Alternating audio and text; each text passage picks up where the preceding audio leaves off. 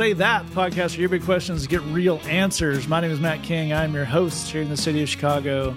And joining me from a very safe, social, and maybe emotional distance is Director of Mission USA Productions, Jed Brewer. Greetings from the city of broad shoulders and melted cheese. Yeah, first the one and then the other. Also joining us all the way from Elkhart, Tennessee, one of the pastors of Christ Community Church, Lee Younger. I feel like I've always been preparing for this because I've always done this show socially distant. So I've always been ready for this moment. That's a very, very fair point. A man so socially distant, he's not even on the show this week as regular co-host, founder of Mission USA, Glenn Fitzgerald. And you Does that mean he just wins socially distance? That's right. And you say, Matt, why, if he's not on the show, why did you introduce him? Because I'd hear about it if I didn't. Yep. A man who likes to be introduced, and we like introducing him because we do enjoy having him on the show, but he is on special assignment this week, away, socially distant. Is he in some cabin in the woods, just applying Purell over and over and over? We don't know. We don't know if he isn't. Who's to say? I like the idea of you giving Glenn like a one-sentence version of whatever the emergency is, and then seeing if he can send you a voice memo to fly in at the end of the Say That podcast. You know, just see if it has anything to do with what we wound up talking about. Sure, absolutely. Roll the dice, see what happens. Yeah.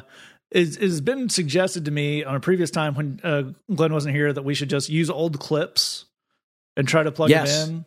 Yes. And if I were a more industrious person, we would probably do that. But just auto-tune Glenn. Yes.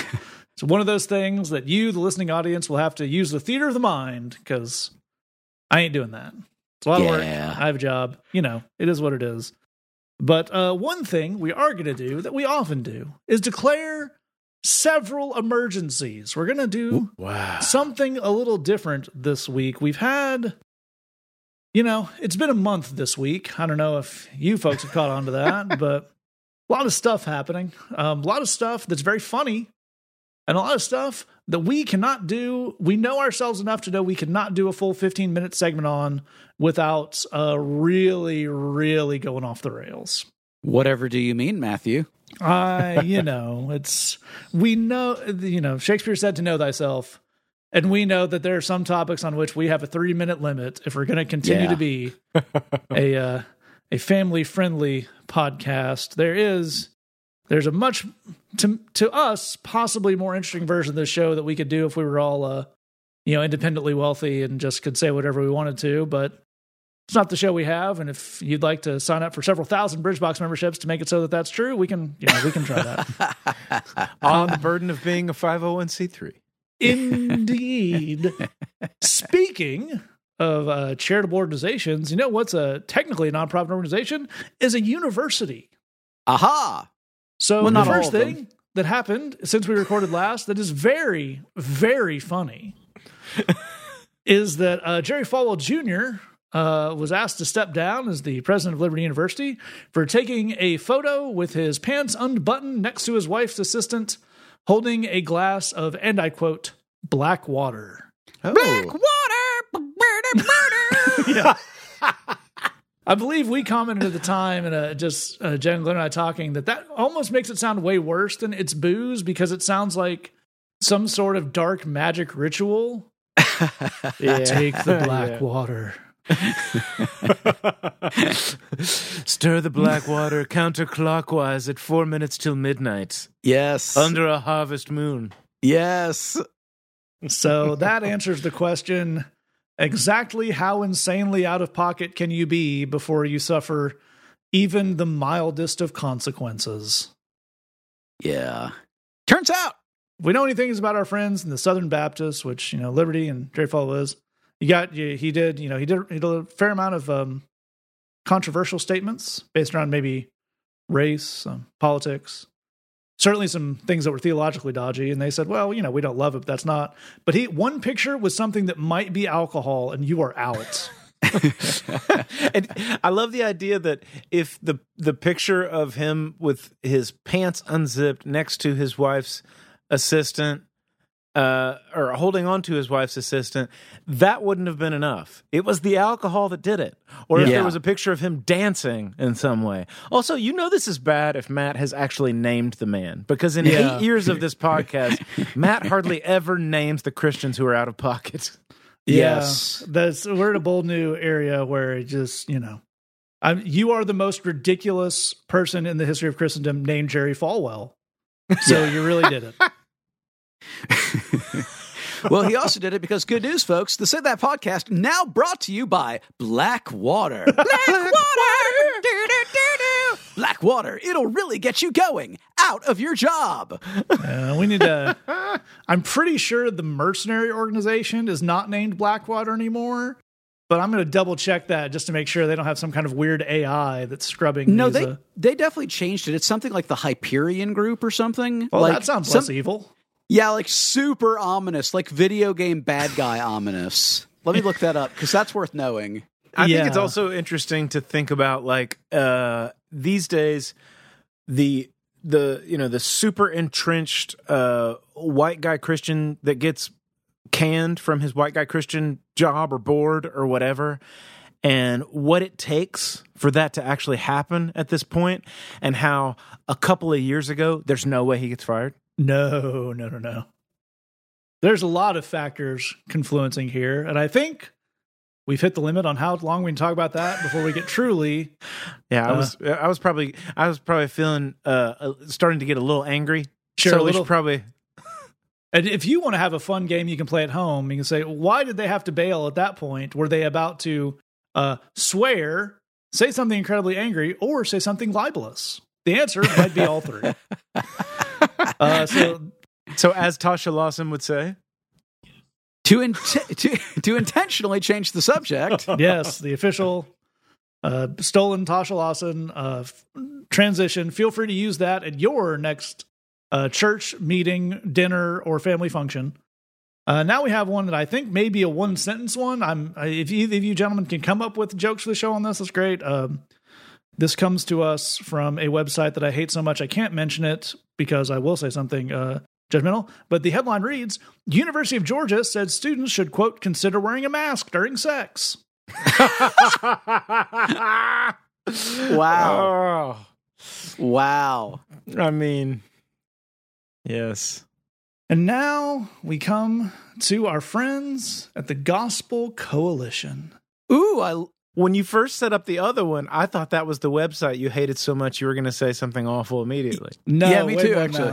This is a website run by a very short little man who, when my father-in-law mentioned his name the first time I met him, in a positive, he referred to, as a guy I like to read, Shin Bapiro, I'll say, I seriously considered jumping out of a car at 60 miles an hour on a highway. Yeah, there's another joke related to him that relates to recent headlines that I'm also not commenting on. Very, very good. It's kind of a mystery emergency this year. You can kind of go back through Twitter and pick your own bits and pieces. It's like National Treasure. Loudly. Yeah. Maybe sometimes people, you think we should comment on the hot new pop culture phenomenon. You shouldn't.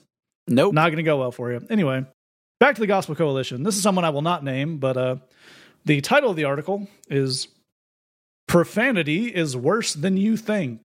Okay. So I was sent just that headline by Lee with the comment of, I couldn't bring myself to click on this, but this headline is insane enough. And because I yearn for both punishment and content, I did click said link. And I will say up front, the overall thrust of the article is actually fine. It is a guy saying that, the way we think about profanity, like in Matthew 5, is not 4-letter words. It is saying harsh things and unkind things and unloving things towards other people, which is great. We agree with that. That's certainly something. However, the first paragraph of this article reads, growing up, phooey was my G-rated response when disappointed with circumstances. If I was mad at a person, I'd go PG once in a while, when my parents weren't around, by hurling a few stupids at my verbal victims. That's about as rough as it got. Okay. Wow. I'd go PG once in a while. When my parents I love weren't the around. idea. I love the idea of the movie Taken, Liam Neeson's on the phone and he's like, "You don't want me to go PG." I just love the idea of whatever Mayberry situation this dude grew up in, where being called stupid makes you a verbal victim. Yeah. Yeah. Like, if we sat this guy down and made him watch a Guy Ritchie movie, would his head just explode? Also, you never played sports, my man. Oh, you yeah. never got anywhere near a sport. Oh, my. It's funny you mentioned Guy Ritchie, because I was just about to suggest, if there were a version of the Gospel Coalition where dialogue was written by, David Mamet, like, I would totally read that. I would still disagree with all the points, but I would find it much more entertaining.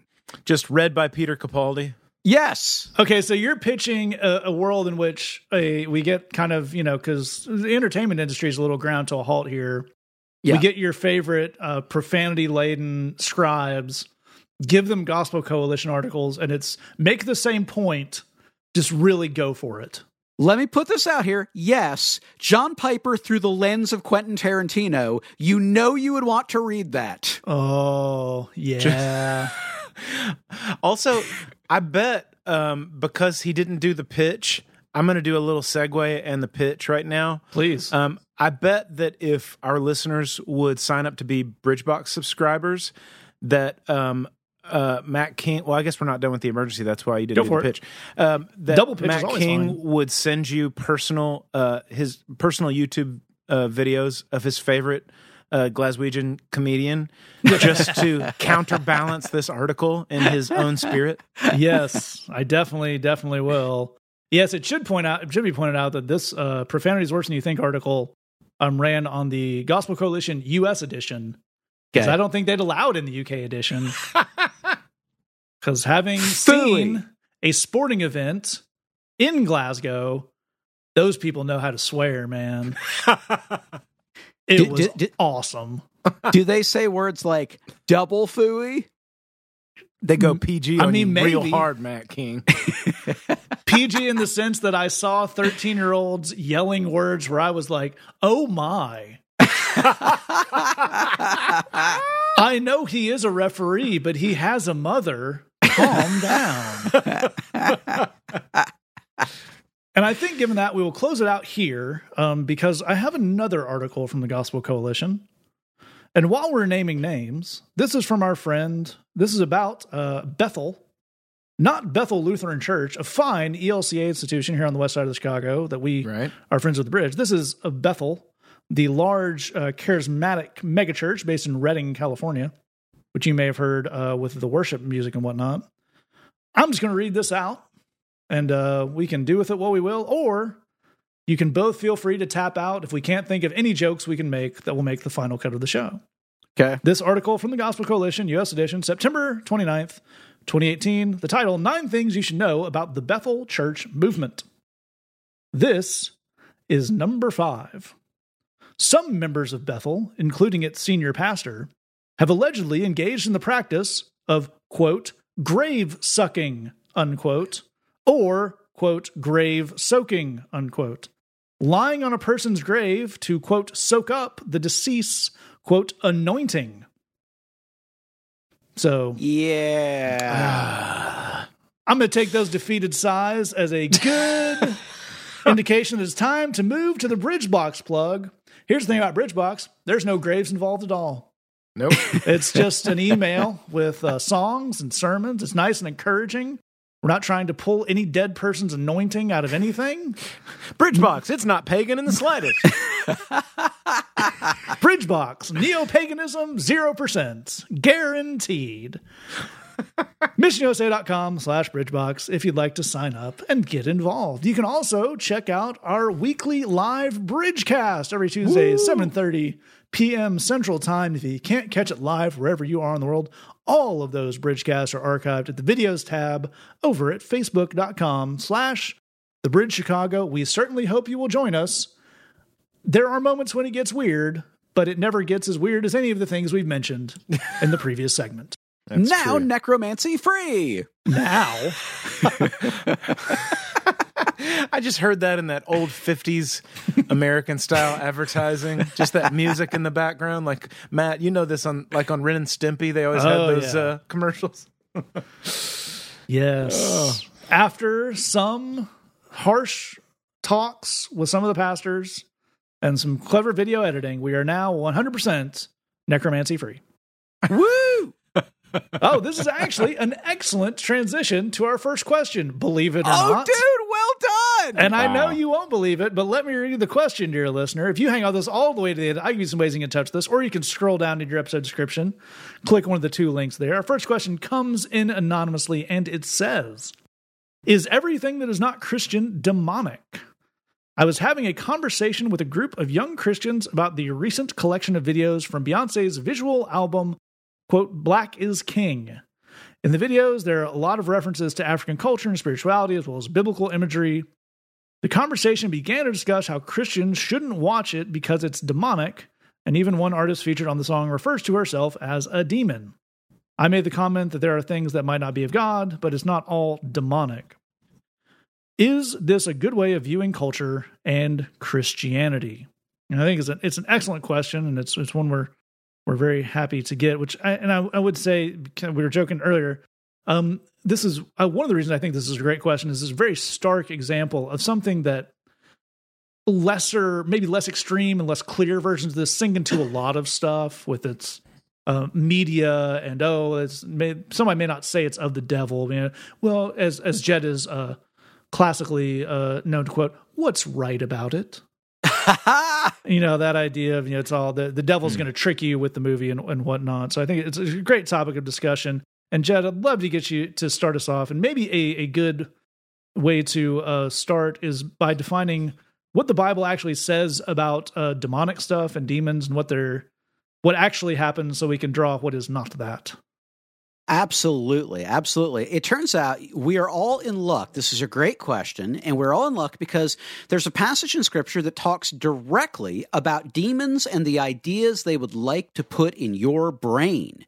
It's kind of creepy that would be true, but it is true. So let's turn together to 1 Timothy chapter 4. We're going to start with verse 1, and I'm going to read for you. I'm in the NIV.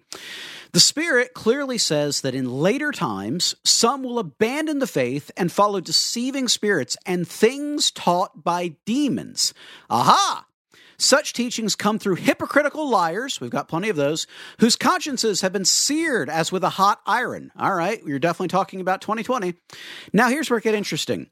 They forbid people to marry and order them to abstain from certain foods, which God created to be received with thanksgiving by those who believe and know the truth. For everything God created is good, and nothing is to be rejected if it is received with thanksgiving, because it is consecrated by the word of God and prayer.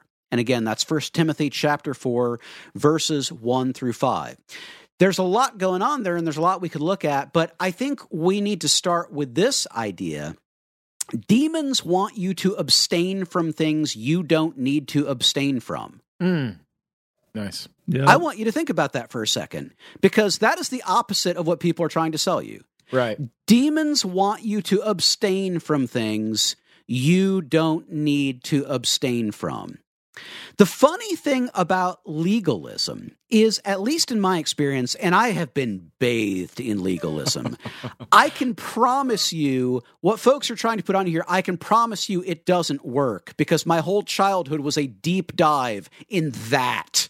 I promise you it doesn't go anywhere.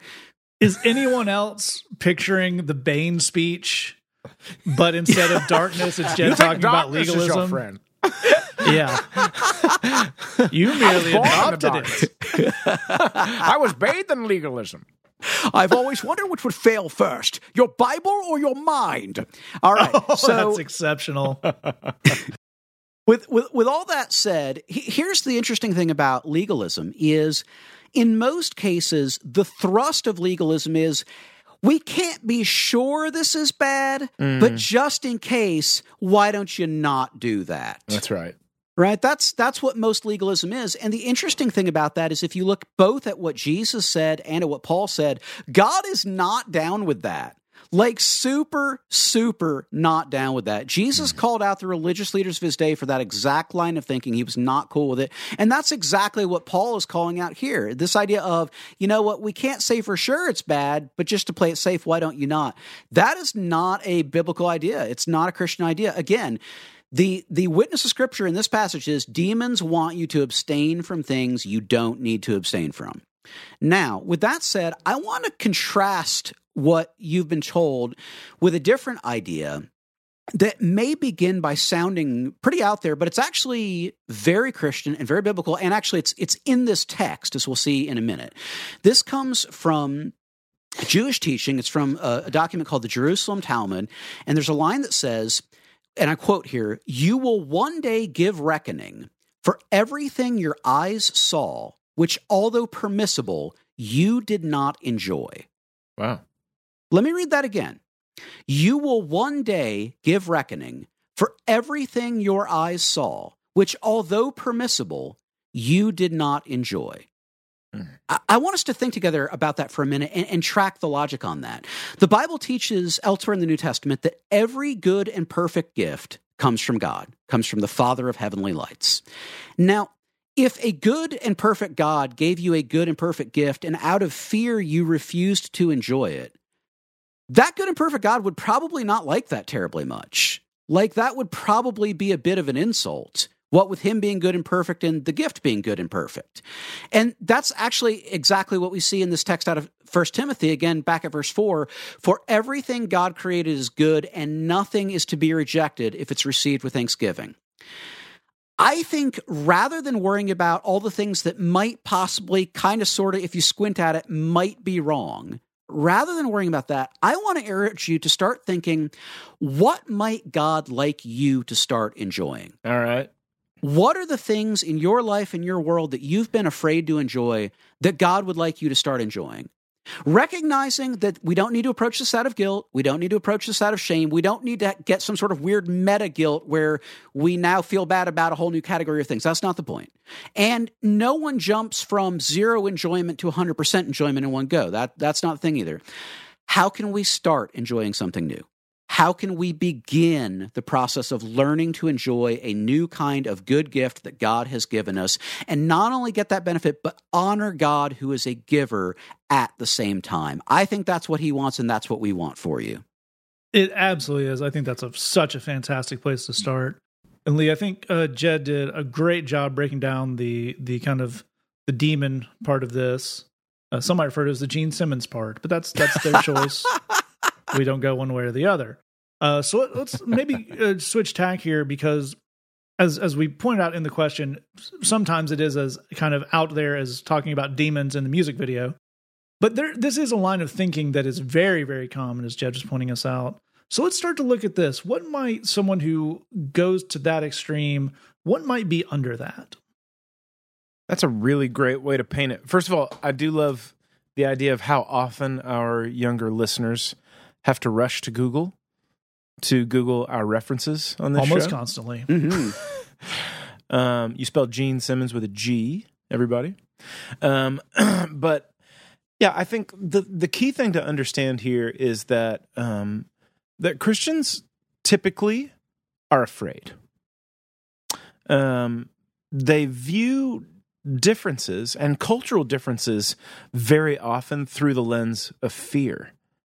And that's a real shame, because cultural differences are absolutely beautiful. Amen. I mean, cultural differences make our humanity so rich and so fun, so cool. And like, it's one of the greatest things that's happened in my life is through some ministry connections, having the opportunity to visit other countries and visit other peoples, and to hear their language, and to learn customs, and to be around different situations that I never would have been exposed to had I just remained in my own place. And like, when I have been exposed to those things, there's like a lot of things that are just weird, and a lot of things that are different and obviously amazing. And there's other things that like they're different and then you learn the why behind them and then you find the beauty in it. The problem with a lot of Christian stuff, and this is especially true when Christians come in on hard extremes. I want you to go back and listen to Jed's answer again and look for places in your life where Christian leaders or Christian groups have come at you with some of that language that he was describing, especially where it's very, very extreme. We need to be careful with extremes. We want to be looking for subtlety and nuance when it comes to understanding something that's different from our own experience. Christians are basically terrified that, if I can say this as simply as possible, that something I don't understand will lead to sin. Yep. That's it. Yeah. That's the whole thing. If I don't know what's going on, if I don't know where I am, then I'll probably sin. If you don't know where you are, if you don't know what you're doing, you're probably going to sin in some way. Now the base issue here, and to finally get around to answering Matt's question to me, is what underlies this whole thing is we are terrified of sin. You know who's not terrified of sin? Jesus. Amen. He's just not terrified of it. He's not afraid of it. He's not shook by it. He dealt with it. He's patient with it. He understands it. I want to deal with those three things for a second. Jesus dealt with all sin when he paid for it on the cross. He is patient with your sin and my sin. He understands why you sin, why I sin, when we do it. He knows all the ones you're all going to do for the rest of your life already. He already knows all the future. He understands why you do it. The book of Hebrews in chapter 4 in two different places say that he is a merciful high priest who gets why you sin. Now, if we could have a robust belief in that theological truth, we could all calm the heck down. Just calm down. Say that. If we really, truly, to the core of us, believed that Jesus dealt with sin, he's patient with sin, and he understands when we sin, then we could all just calm down about all the things that we're afraid of. What that would allow us to do is it would allow us to meet with a situation or a piece of art or a piece of expression or a type of music or a type of clothing or an aesthetic that we don't understand culturally, and it would allow us to receive that as beautiful, to try to get it, to try to understand why it's cool. Let me give you a real brief example.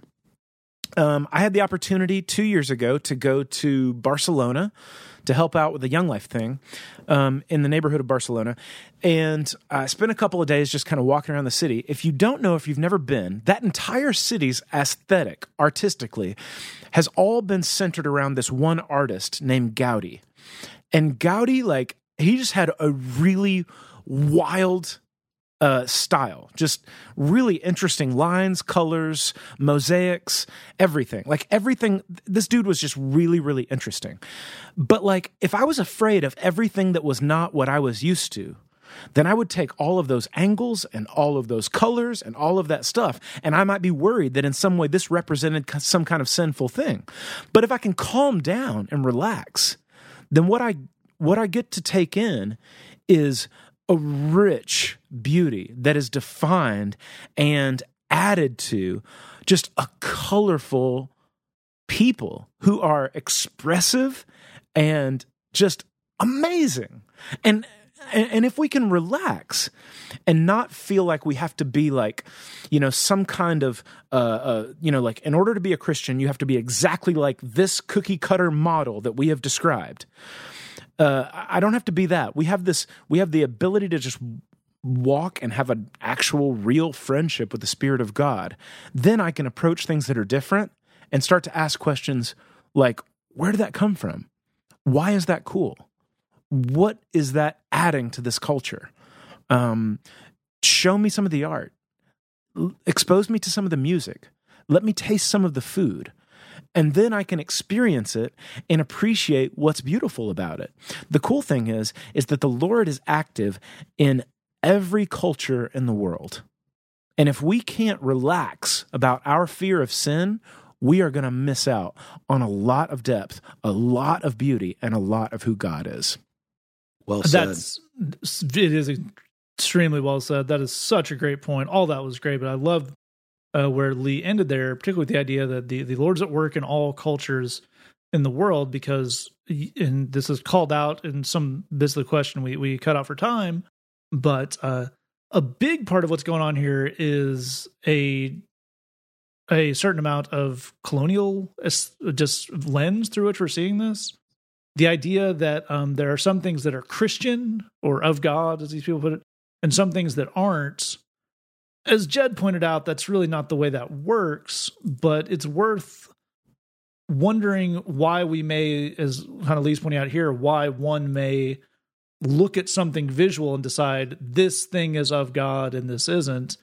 And unfortunately, in this case, a lot of that can be traced back to, missionaries leaving from England and deciding that the thing that was in this country they got to wasn't very godly, and they were going to replace it with good English values and aesthetics. That's a thing here. As I answered our friend in the email they sent in, the Christmas tree is just openly and directly based on Gallic pagan ritual.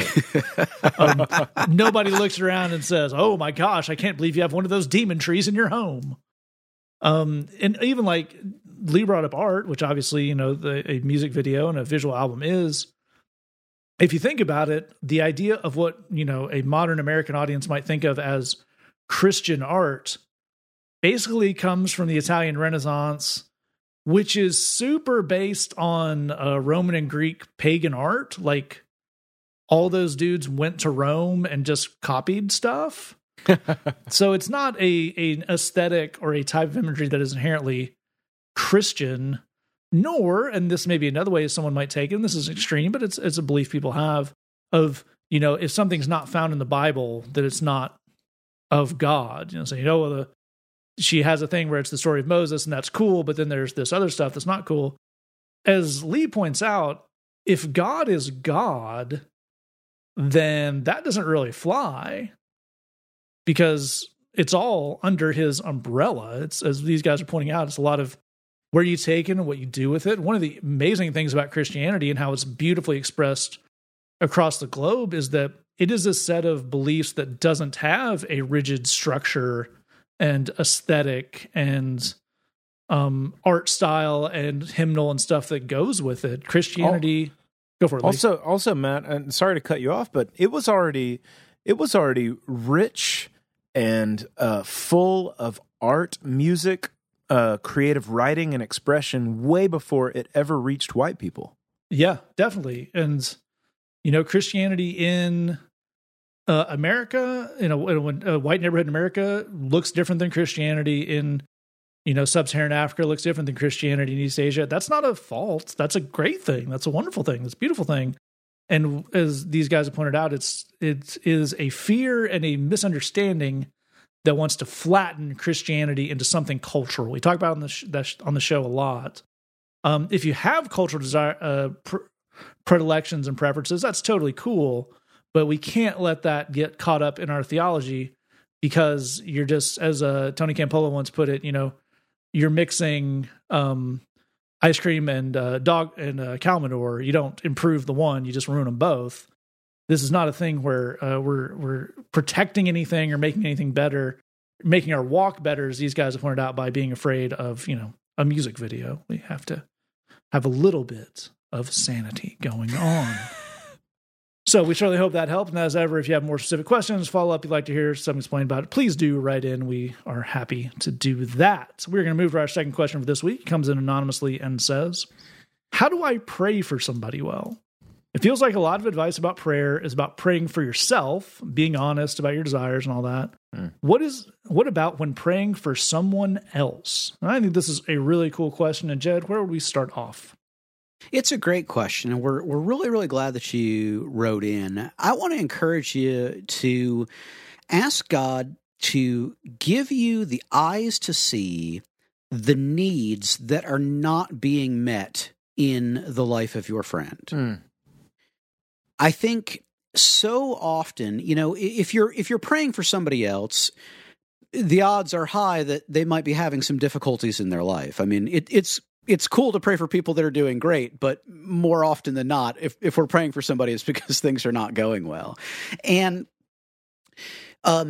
what you might imagine is that for most people, most of the time, there are some initial needs that we all think of, and we say, well, I can do something about that. So like culturally in the South, where all of us are from, if someone's very sick, or if a family member passes away, or something like that, which are terrible circumstances, one of the things the community does is everybody's making casseroles and taking them over to the family, and trays of brownies and dropping them off, which is awesome. That's super, super cool. It's a great act of love. There's a material benefit there. It's a great thing. But if we take the example of someone is very sick or someone has passed away, there are other needs too. There are other needs going on that are not casserole related. And so I think one of the things that we can seek from the Lord is wisdom about what are the needs that are being missed. What are the needs that are not being fulfilled? And maybe to go even deeper, what are the needs that this person has that they might not even be aware of their own self? That they might not even know to ask for. When anybody goes through a really, really rough time, you could go to them and you could say, hey man, what do you need? And they may not know the answer to that question. I know for me, when things get really, really rough, you could ask me, what could I do to help? And I don't have a good answer to that. Mm-hmm. If I did, I would already try and have something going on that. I'm just blown out, man. I got nothing. And so asking the Lord to help you see, again, the needs that are not being met, and to go even farther, the needs that person might not even be aware of. So let's now add two things to that. The first is because, prayer is, I think, perhaps at its best when it drives us to action. So one thing might be to ask the Lord to show you who is someone that I am connected with who may have been through something similar, where I can go and pick their brain. And I can ask questions like, what do you wish someone had done to help when you were going through XYZ? Nice. Because given that they've already, hopefully reached the other side of it, they may have some insights that your friend who's going through that tough situation might not have. So that would be a great thing to pray about, is just, Lord, who could I get some expert perspective from on this? That would be really, really good. And the other thing that I would encourage you towards is really just asking the Lord to give you just empathy for that other person. So, obviously we want to be concerned for our friend, but we're going to be most effective when we have a sense of what it feels like to be them. When we have a sense of what it must be like to go through what they are going through. Obviously, there's no such thing as a one-to-one correspondence on that. Even if you have lost your grandma and they've lost their grandma, it's not the same thing. Those relationships weren't the same, but the more that we can have that sense of empathy, of trying to feel what it must be like to be that person in the moment, I think the more we're going to be able to help, both because we've got some gas in the tank for that. I think, empathy, when it's in proper place, drives us to action. But I think that's going to help with that insight piece. That's going to help us to see more readily the things the needs that may not being met, the stuff that might help, the stuff that might lighten their load.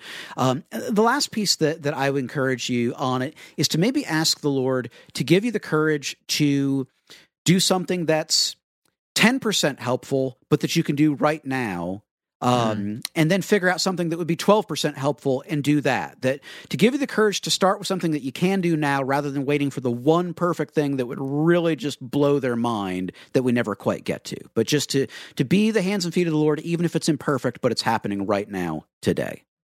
That is a fantastic place to start off. And Lee, what would you add to that? I really love where Jed's taken us on this, and I love all the ways that it leads to the practical application. I think that's really, really awesome. When I think about this, I want to kind of put myself on Front Street a little bit and say that I think that Christians can be guilty of, and I certainly have been guilty of this, that when somebody asks me to pray for them, sometimes if somebody asks me to pray for them in person, I wind up preaching a sermon to them. Anybody ever done this before? Yep. Like, will you pray for me? Sure. Let me just, quote unquote, direct my attention to the Lord and then preach a sermon to you about what you need to do next. Prayer bullet point 1 is as follows. Yeah. And I say that, one, to just to say, if you've done that before, you're in good company. I've done that too. But another thing I would say is, whether you're with somebody praying for them in person or whether you're praying somebody on your own. And I've learned this most from my wife, is take your time and leave some space. You've heard these other brothers on this podcast, and Glenn included, who's not with us tonight, but he said it a lot, that there needs to be a healthy portion of your prayer life that is simply listening.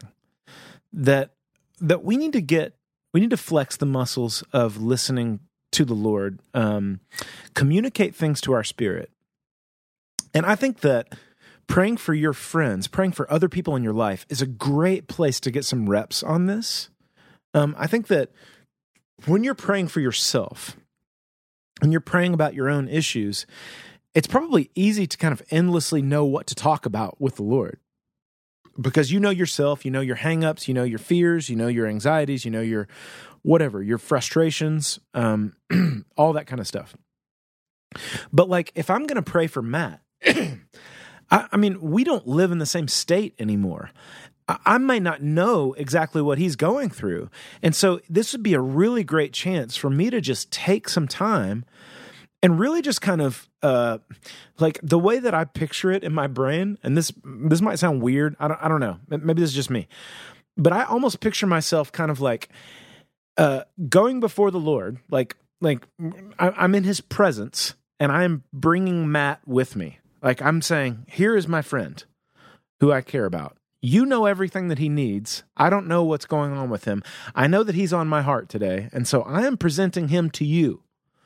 So if you want to direct me down a rabbit hole of what to pray about or what to talk to you about with him and his life and his wife and his ministry and his work and his relationships with his team, and all of a sudden, before you know it, I'm walking down a trail of things I'm talking to the Lord about Matt's life, and I feel led in that way. So that's kind of a mysterious thing, but I think it's part of getting some reps and learning how to take some space and take some time and listen in your prayer life. I know for me, it's very difficult for me to take space when I'm praying for myself. I feel like I have a million words in that thing. But when I'm praying for somebody else, that feels like a much more comfortable situation in which I can get some reps in taking my time, presenting this person to the Lord, and asking him, why don't you direct my heart a little bit about what this person is maybe worried about or what they're afraid about or what they're dealing with. And then I'm going to wait and listen. It's not always like I'm not always like, now I have this word of knowledge. Matt is worried about his dentist appointment in exactly 3.5 days, or whatever. I don't have a word like that, but I think this is a good way to get some reps on that part of your relationship with the Lord where you just wait and listen. That's a great point. Just to see whether or not Lee does have prophetic powers, I checked my calendar. I don't have a dentist appointment in 3 days, but if I did, I'd be very, very worried about it. So that's a good indication of how good he is at that. It's all great stuff from these guys. One thing I would add on to this is, while we're doing confessional things here on the show, one of the things that I often encounter in my time with the Lord, I'm praying for someone or about a situation like that I'm involved in, that they're involved in, is I need humility practice in a way. Like I need to go before the Lord and say, like, Lord, I know this is their problem and this is what I should tell them to do. You just tell me how to do that. And I need to wait for the big nope, that's not it. There are things as John and Jeff was alluding to, there are things you don't know about this. There are situations that are not going on here. Why don't you get yourself to a place where you can be supportive and gentle and humble and all that? And prayer's a great place to do that, because I've tried that part, and I've tried going in guns blazing and making a complete ass of myself they both end up in the same place. But if you can do the first part in the prayer with the Lord and getting the wisdom, it goes a lot smoother for everyone involved. So part of what kind of as you guys are saying, talking about eyes to see is, that's actually is a corollary to when you're praying for yourself. We talk about, the importance of getting it all out there and then letting the Lord do what he will with it. That's the same way in situations with other people. A lot of times getting your assumptions and your kind of shortcut ideas and your thoughts about a situation out so you can let him fill you in on that. And the other thing I would add on the end of this is, and both these guys have mentioned similar things, is there may be times where, the thing you're listening for and the thing you get is not a big thing. There's no problem with that. The value of going up to someone, 2 weeks after they mentioned something and just going like, oh, you mentioned you were having a hard time with, XYZ in the small group last time. How's that going? That's massive. And you can't undertake how important that can be to someone, the impact little things like that can have. So don't be afraid if that's the answer you get. We're going to move on to our final question this week. It came in anonymously, and it says, a friend of mine passed away recently. I struggle with letting go in a situation like that, and I know that is what grief is. How can God help me grieve in a way that I can finally let go? And a really cool question. This is grief is a topic we've dealt with in a recent Bridge Live, and it's obviously a multifaceted topic, but Jed, specifically in this situation where it sounds like somebody is ready and wants to get to the point of acceptance and is having a hard time getting over that hill, where would we start? Well, it's a great question. And first and foremost, we're so sorry for your loss. Yeah. We're so sorry for what you're facing and what you're dealing with. We're praying for you. We stand with you. You asked how God can help you. And I think that there are two things, if it were me, I would want to ask God for. The first, and I'll need to explain because Christians have kind of ruined this concept, but I think you want to ask God for patience with yourself. Now, to be clear, you've probably heard Christians tell you that if you pray for patience, God will make your life fall apart because that's how he teaches you patience. That's not it, and that's not what I mean. What I mean is pray that God would give you the courage to not be in a rush with yourself. And the reason for that is that grieving takes as long as it takes. There is not a set timetable for this. And I think one of the disservices that we do to ourselves is to insist, I should have this figured out in X time period. It doesn't matter what that time period is, a day or a week or a month or whatever.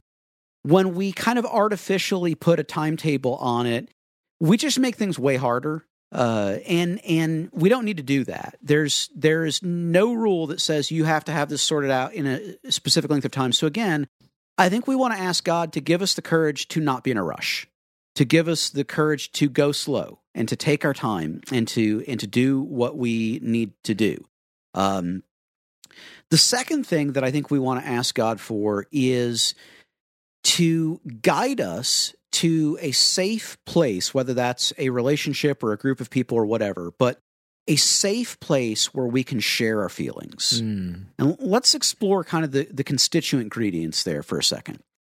The first is you do need to be able to share your feelings. You need to be able to say out loud to another human being how you are feeling about all of this. That's important for you, and we'll talk in a minute about why that's important. But in terms of a place being safe to do that, there are at least two things that need to be going on. The first is you need to know that you're doing that in a place where you will not be judged, where you will not say, I feel XYZ, and someone will give you some variant of, don't feel that, that's a bad feeling, feel this better feeling I want to suggest to you. We don't want that, particularly when it comes to grieving.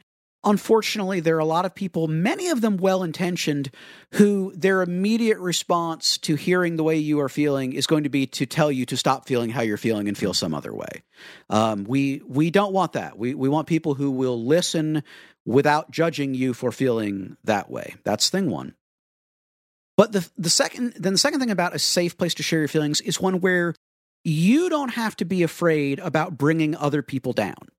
We used the example already in the show of grandma passing away. And, when a family member passes, one of the things that's really tough is we can feel bad about talking about our grief with other people in the family because it's like, well, I feel sad about grandma passing, but I know they feel sad about grandma passing too. And so it's like, if I'm talking about how I'm feeling, then I'm just bringing them down, and I know they're already sad, so I probably just shouldn't say anything. Let's find people that we can talk to about this loss where we don't have to worry about bringing them down, where we don't have to try and shoulder a burden for the sake of everyone else, where we can unburden ourselves. That's really the goal, if you can dig it. That's kind of the last piece of a safe place is, we're not necessarily looking for a place where we will say, I feel sad because this person that I love passed away, and then this other person will give this brilliant insight that makes it all okay. That's not what we are looking for. And we're not looking for that because that kind of doesn't exist. Death sucks. It's a crappy thing. Right. And we feel bad about it. And that is what it is. But what makes it safe and what makes it worthwhile is that we can unburden ourselves. When you're grieving, you're carrying this weight around with you. That's not a bad thing. That's not you're doing something wrong. It just is what it is. You're carrying a weight around, and we need a place where we can set that weight down, even if it's just for a few minutes, and let ourselves rest a little bit. And if you are able to get that safe place, and again, I would ask the Lord to guide you to that, whether that's a support group or an individual, a counselor, a therapist. If we're able to get that, here's what we're going to discover is you're not alone. And that may be the thing we need most in this moment, is to discover I am not the only person who has ever dealt with grief. And this person has dealt with grief and has made it to the other side. If they can make it to the other side, I can too. It's not today, because I'm not in a rush, and there's not a fixed timetable on this, and it's going to take as long as it takes. But one day I know I can get to the other side of this because other people have too, and I'm not alone. And that's the thing that we really want for you, is that safe place to unburden yourself, discover that you're not alone, and that you don't need to be in a rush. Ask the Lord to give you those things. We are confident He wants those things for you. That's a great place to start off. That is all entirely true. And Lee, we've talked on the show before about the concept, and it's really the beginnings of what Jed is describing there, of grief work, of a process that is, you can put it down in your journal, or you can put it in your calendar for doing a little bit of it a day. What does that look like as far as, I think a thing that our friend who wrote the question has exactly right, is there is a end point of this process we want, which they define as letting go, and some people might call reaching acceptance or gaining peace, and that's all great. What does the kind of day-to-day work of that look like, and how do we do that in a sustainable way? That's a really great way to set that up. And it's interesting where Jed was leaving that at the end, hitting again that idea of we're not in a rush. My first note on this was take your time. Don't try doing it all at once. I heard Glenn describe this one time as thinking about, like, that when you lose someone that you love, think about you have like a shoebox of photographs. And those are like your memories of that person. Those are emotional connections with times that you shared with them or moments that they affected your life. And if you were to take that shoebox down and try to look at every single one of those pictures in one time, like I'm going to go through this whole box, it would be overwhelming. There's no way you could process all of the things that you would feel in that time. And so the idea of grief work and spreading that out is I'm going to pull that shoebox down and I'm going to look at a couple of those pictures, 2 or 3 of those pictures. I'm going to handle a couple of memories with that person. I'm going to process those and think about those. And then I'm going to put that box up, and then I'm going to handle the day's activities. I'm going to do laundry and dishes, and I'm going to go to work, and I'm going to, cook dinner for my family or whatever the thing is, mow the grass or whatever. And then tomorrow I might take that box down and deal with a few more of those. The really cool thing about the picture of that kind of advice is the fact that our emotional self can only handle humongous depth like that a little bit at a time, and that's okay. And that's why we don't want to get in a hurry about this. We want to take our time and do it a little bit here, a little bit there. I can tell you one thing, as a person who has grieved the loss of people that I loved in my life, you need to give yourself permission to feel really weird things all at the same time. and to not have any kind of judgment about that. Like, you might swing wildly from feeling really sad to feeling like thinking about some moment you shared with that person that you lost that just is hilarious and just makes you crack up, and you're remembering how funny this thing that they did or said was, or this moment that you guys shared. And the idea that both of those emotions could live in the same brain and heart at the same time is so counterintuitive, and yet they do. And in moments of grief, you'll have hilarity that meets right up against deep sadness. Like, I miss this person so much, and I can't stop laughing.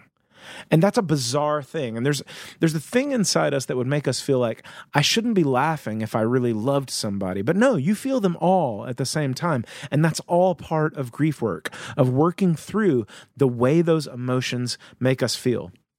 I recently lost someone within the last 5 months who was very dear to me. Somebody who, at a critical moment in my professional life, was one of the only people in the room who believed in me. In a group of people who had basically the decision to make that would change the rest, kind of the trajectory of the rest of my life. This person was somebody who believed in me and fought for me. And he passed within the last 5 months. And part of the work that I did to get through the feelings that I felt was I called some other people who loved this dude, and I just said, hey, can we just talk about some great times that we had with him? Do you feel like you're in a place where you could talk about him? And let me say, this sounds like I'm going up against something that Jeb was saying earlier when he was saying, you don't want to talk to somebody that you feel you might be burdening. That's why, for me, I didn't call this guy's wife to talk about the things, or this guy's kids. I called somebody who, like me, was in a similar position of like, we were friends, we were on the same board, and I know I'm not going to be burdening your whole deal with having this conversation, but do you want to walk through some of these memories with me? I've got these memories. I just need to talk to somebody who also loved this dude in this scenario, at these board meetings or whatever. And we had the greatest conversation, and it just helped me process some of the things that I was feeling. And it helped me to walk through those memories again. I think finding, being wise about who you call, but getting on like a FaceTime or a phone call with somebody who loved that person along with you, could walk through some memories with you, and so that you can feel some of the sadness and some of the hilarity together and walk through that without judgment. That's a good and important part of this kind of grief work. Again, that takes some wisdom, because Jed's exactly right. We don't want to weigh somebody down who doesn't need to walk through this in the same space that we are. But if we've got somebody like that where we could share some of these moments and memories, that can be an important part of grief work as well. I think that's absolutely right. That's all great stuff. I will share a very similar story, but on the kind of exact same, the exact opposite end of the spectrum. That I think will illustrate a lot of what we're talking about here. When my grandmother passed away, she was a sweet lady. She was very dear to me. She was also, as they said at the time, a big personality, which is a nice way of describing someone who has the capacity to be a giant pain in the rear end when they want to. So, to be honest, we were, the family had gone to the funeral and done the thing, and it was this weird thing. There was had to be a whole weekend circus. And we're back at the house she had lived in for 50 years and raised all my dad and his siblings in. And nothing felt right or normal until we started sharing stories of her being an absolute pain in the neck. Yeah. And that you may say, well, does that mean that experience, is that like experience honest? And the thing Lee discusses where he discusses sweet memories, that's like sugarcoating? Not at all. Nope. Is my thing cynical where Lee's is like sweet and scriptural? Not at all. That's just a group of people kind of finding their level together. That's and I really want to underline the thing Lee was saying, which I think is super true, of your emotions will be all over the place. They will be contradictory. They will be jumping back and forth. And that's all fine. It's a lot of emotion to take on. And also the point of I really like the wording, the question of being over it and moving on, and all the ways we may put that letting go, as you put it. The point is not to not feel any bad emotions. The point is not to feel like the way you did before they passed. This is, in a very kind of real way, you are living in a new world. That's right. This person was part of your physical world, and that now they are not. A lot of this grief work is finding, what's this new world? How does this work? What does this feel like? So when you arrive at a normal on that, whatever that normal is for you, that's cool. It doesn't have to feel like what normal was before. It doesn't have to fit a prescription of the way it should be or where it should land. Whatever works for you is what works for you. Lee, one more thing on this? Yeah, I just thought of this when, and you reminded me of it a second ago with something that you said. It was something I thought of when Jeb was talking about not being in a hurry. And this, I hope that this does not feel like I'm minimizing anything about the loss of a person, because I definitely never, ever, ever want to do that. But you may have had experiences like I have in my life where you have lost a certain relationship in your life. The person is still alive, but the relationship is gone. And that can feel a lot of the same way, and it can give us an understanding of what grief feels like. The sharpest example for me is that my parents are divorced. And for people whose parents are divorced, you may feel a similar thing, that like it was the way that Matt said that, like, you're in a new reality. There was the part of my life where my parents were together, and now there's the part of my life where they're not together. And the thing that I can tell you is that part where they, like, my parents have been split up for almost 19 years at this point. I'd say 18 and a half years. And there are still 18 and a half years later, sharp, acute moments where that pain comes and finds me again. Yeah. And I want to bring that up as a way to say, when you have loved someone and you lose them, you could be decades later and you could have a sharp, acute pain that feels as deep and as present as the moment that you found out that you lost them. It probably won't last as long, but I've had Christy and I would be like driving to downtown Knoxville on a date, and I would see a sign or a car. I remember being passed on the interstate by a car that we used to own when my parents were together, and the whole thing hit me at once again. It had been over a decade since they split up, and it was very sharp. I wept a lot. My wife just grasped my hand, and then we worked through it. It was a quick little moment, but it was like, all that to say, when you have lost someone dear to you, you may have moments like that a decade later, 2 decades later, where you feel it all again with that. And I love that everybody that's spoken on this has said, take your time, don't get in a hurry, where you feel it all again with that same kind of depth. And you're going to walk through it again. You're going to get better at it. You're going to move through it in different ways. But you loved deeply, and you hurt deeply, and so sometimes you're just going to hurt again, and that is totally okay. And I just wanted to say that just in case you find yourself 10, 12, 20 years down the road, you see a photograph or you hear a song or you see a TV show intro and you find yourself back in that same emotional state. I think that's an excellent point, and definitely a worthwhile inclusion. There's something very, very deep and profound going there. There's also a simple reality here where someone might look from the outside and say, well, it's been almost 2 decades since these people split up, or it's been 10 years since the person died, or whatever. Why is this affecting you so badly today? And there's a lot of, as Lee's pointing out, memory and the way sense works, all that. But at the fundamental is just because it's sad, dude. Yeah, man.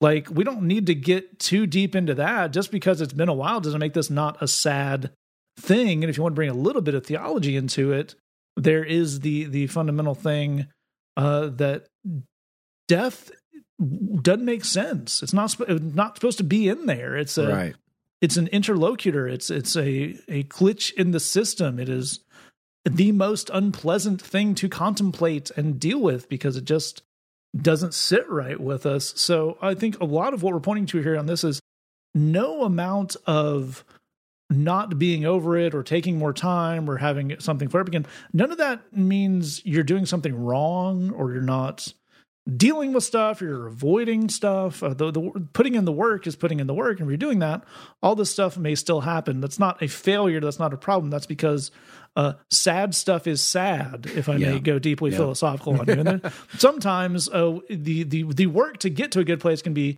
a little complex and have a lot of moving parts, but sometimes the bottom line is that simple, and you have to allow yourself to just kind of be subject to that and not let it say anything about you. All right. If you have a question for us, say that podcast@gmail.com, thebridgechicago.tumblr.com. I'm remiss that it went by at the time and we answered the entire demon question and no one brought up the screw tape letters. Aha! And I think that's A, some kind of record, and B, we're going to get our Christian podcasting license pulled, but worth pointing out. Also, you can sign up at missionusa.com/bridgebox, or you can check out our live Bridgecast every Tuesday at 7:30 p.m. Central Time over at facebook.com/thebridgechicago. Jed, during one of our questions, referenced James 1:7 about every good and perfect gift coming from above. We're going to take it out with the Pool House Guru's take on that very scripture. We'll take out that. Thanks for listening. Just remember, we love you. God loves you. There's nothing you can do about it. The Say That Podcast. We're not afraid to get totally PG-13 and say things like stupid phooey. Yes. Every perfect gift comes to us from above, comes to us from above. Every perfect gift from the Father of lights, from the Father of lights. Every perfect gift comes to us from above, comes to us from above. Every perfect gift from the Father of lights, from the Father of lights. Every perfect gift comes to us from above, comes to us from above. Every perfect gift from the Father of lights, from the Father of lights. Every perfect gift comes to us from above, comes to us from above. Every perfect gift from the Father of lights, from the Father of lights. Every perfect gift. He calls us to life by his message of truth, so that we will show his goodness and love. He calls us to life by his message of truth, so that we will show his goodness and love. He doesn't change like the shadows. He doesn't change like the shadows. He doesn't change like the shadows. He doesn't change like the shadows. He doesn't change like the shadows. He doesn't change like the shadows. He doesn't change like the shadows. He doesn't change like the shadows. He doesn't change like the shadows. He doesn't change like the shadows. He doesn't change like the shadows. He doesn't change like the shadows. Don't let anyone fool you. Don't let anyone fool you. Don't let anyone fool you. Don't let anyone fool you.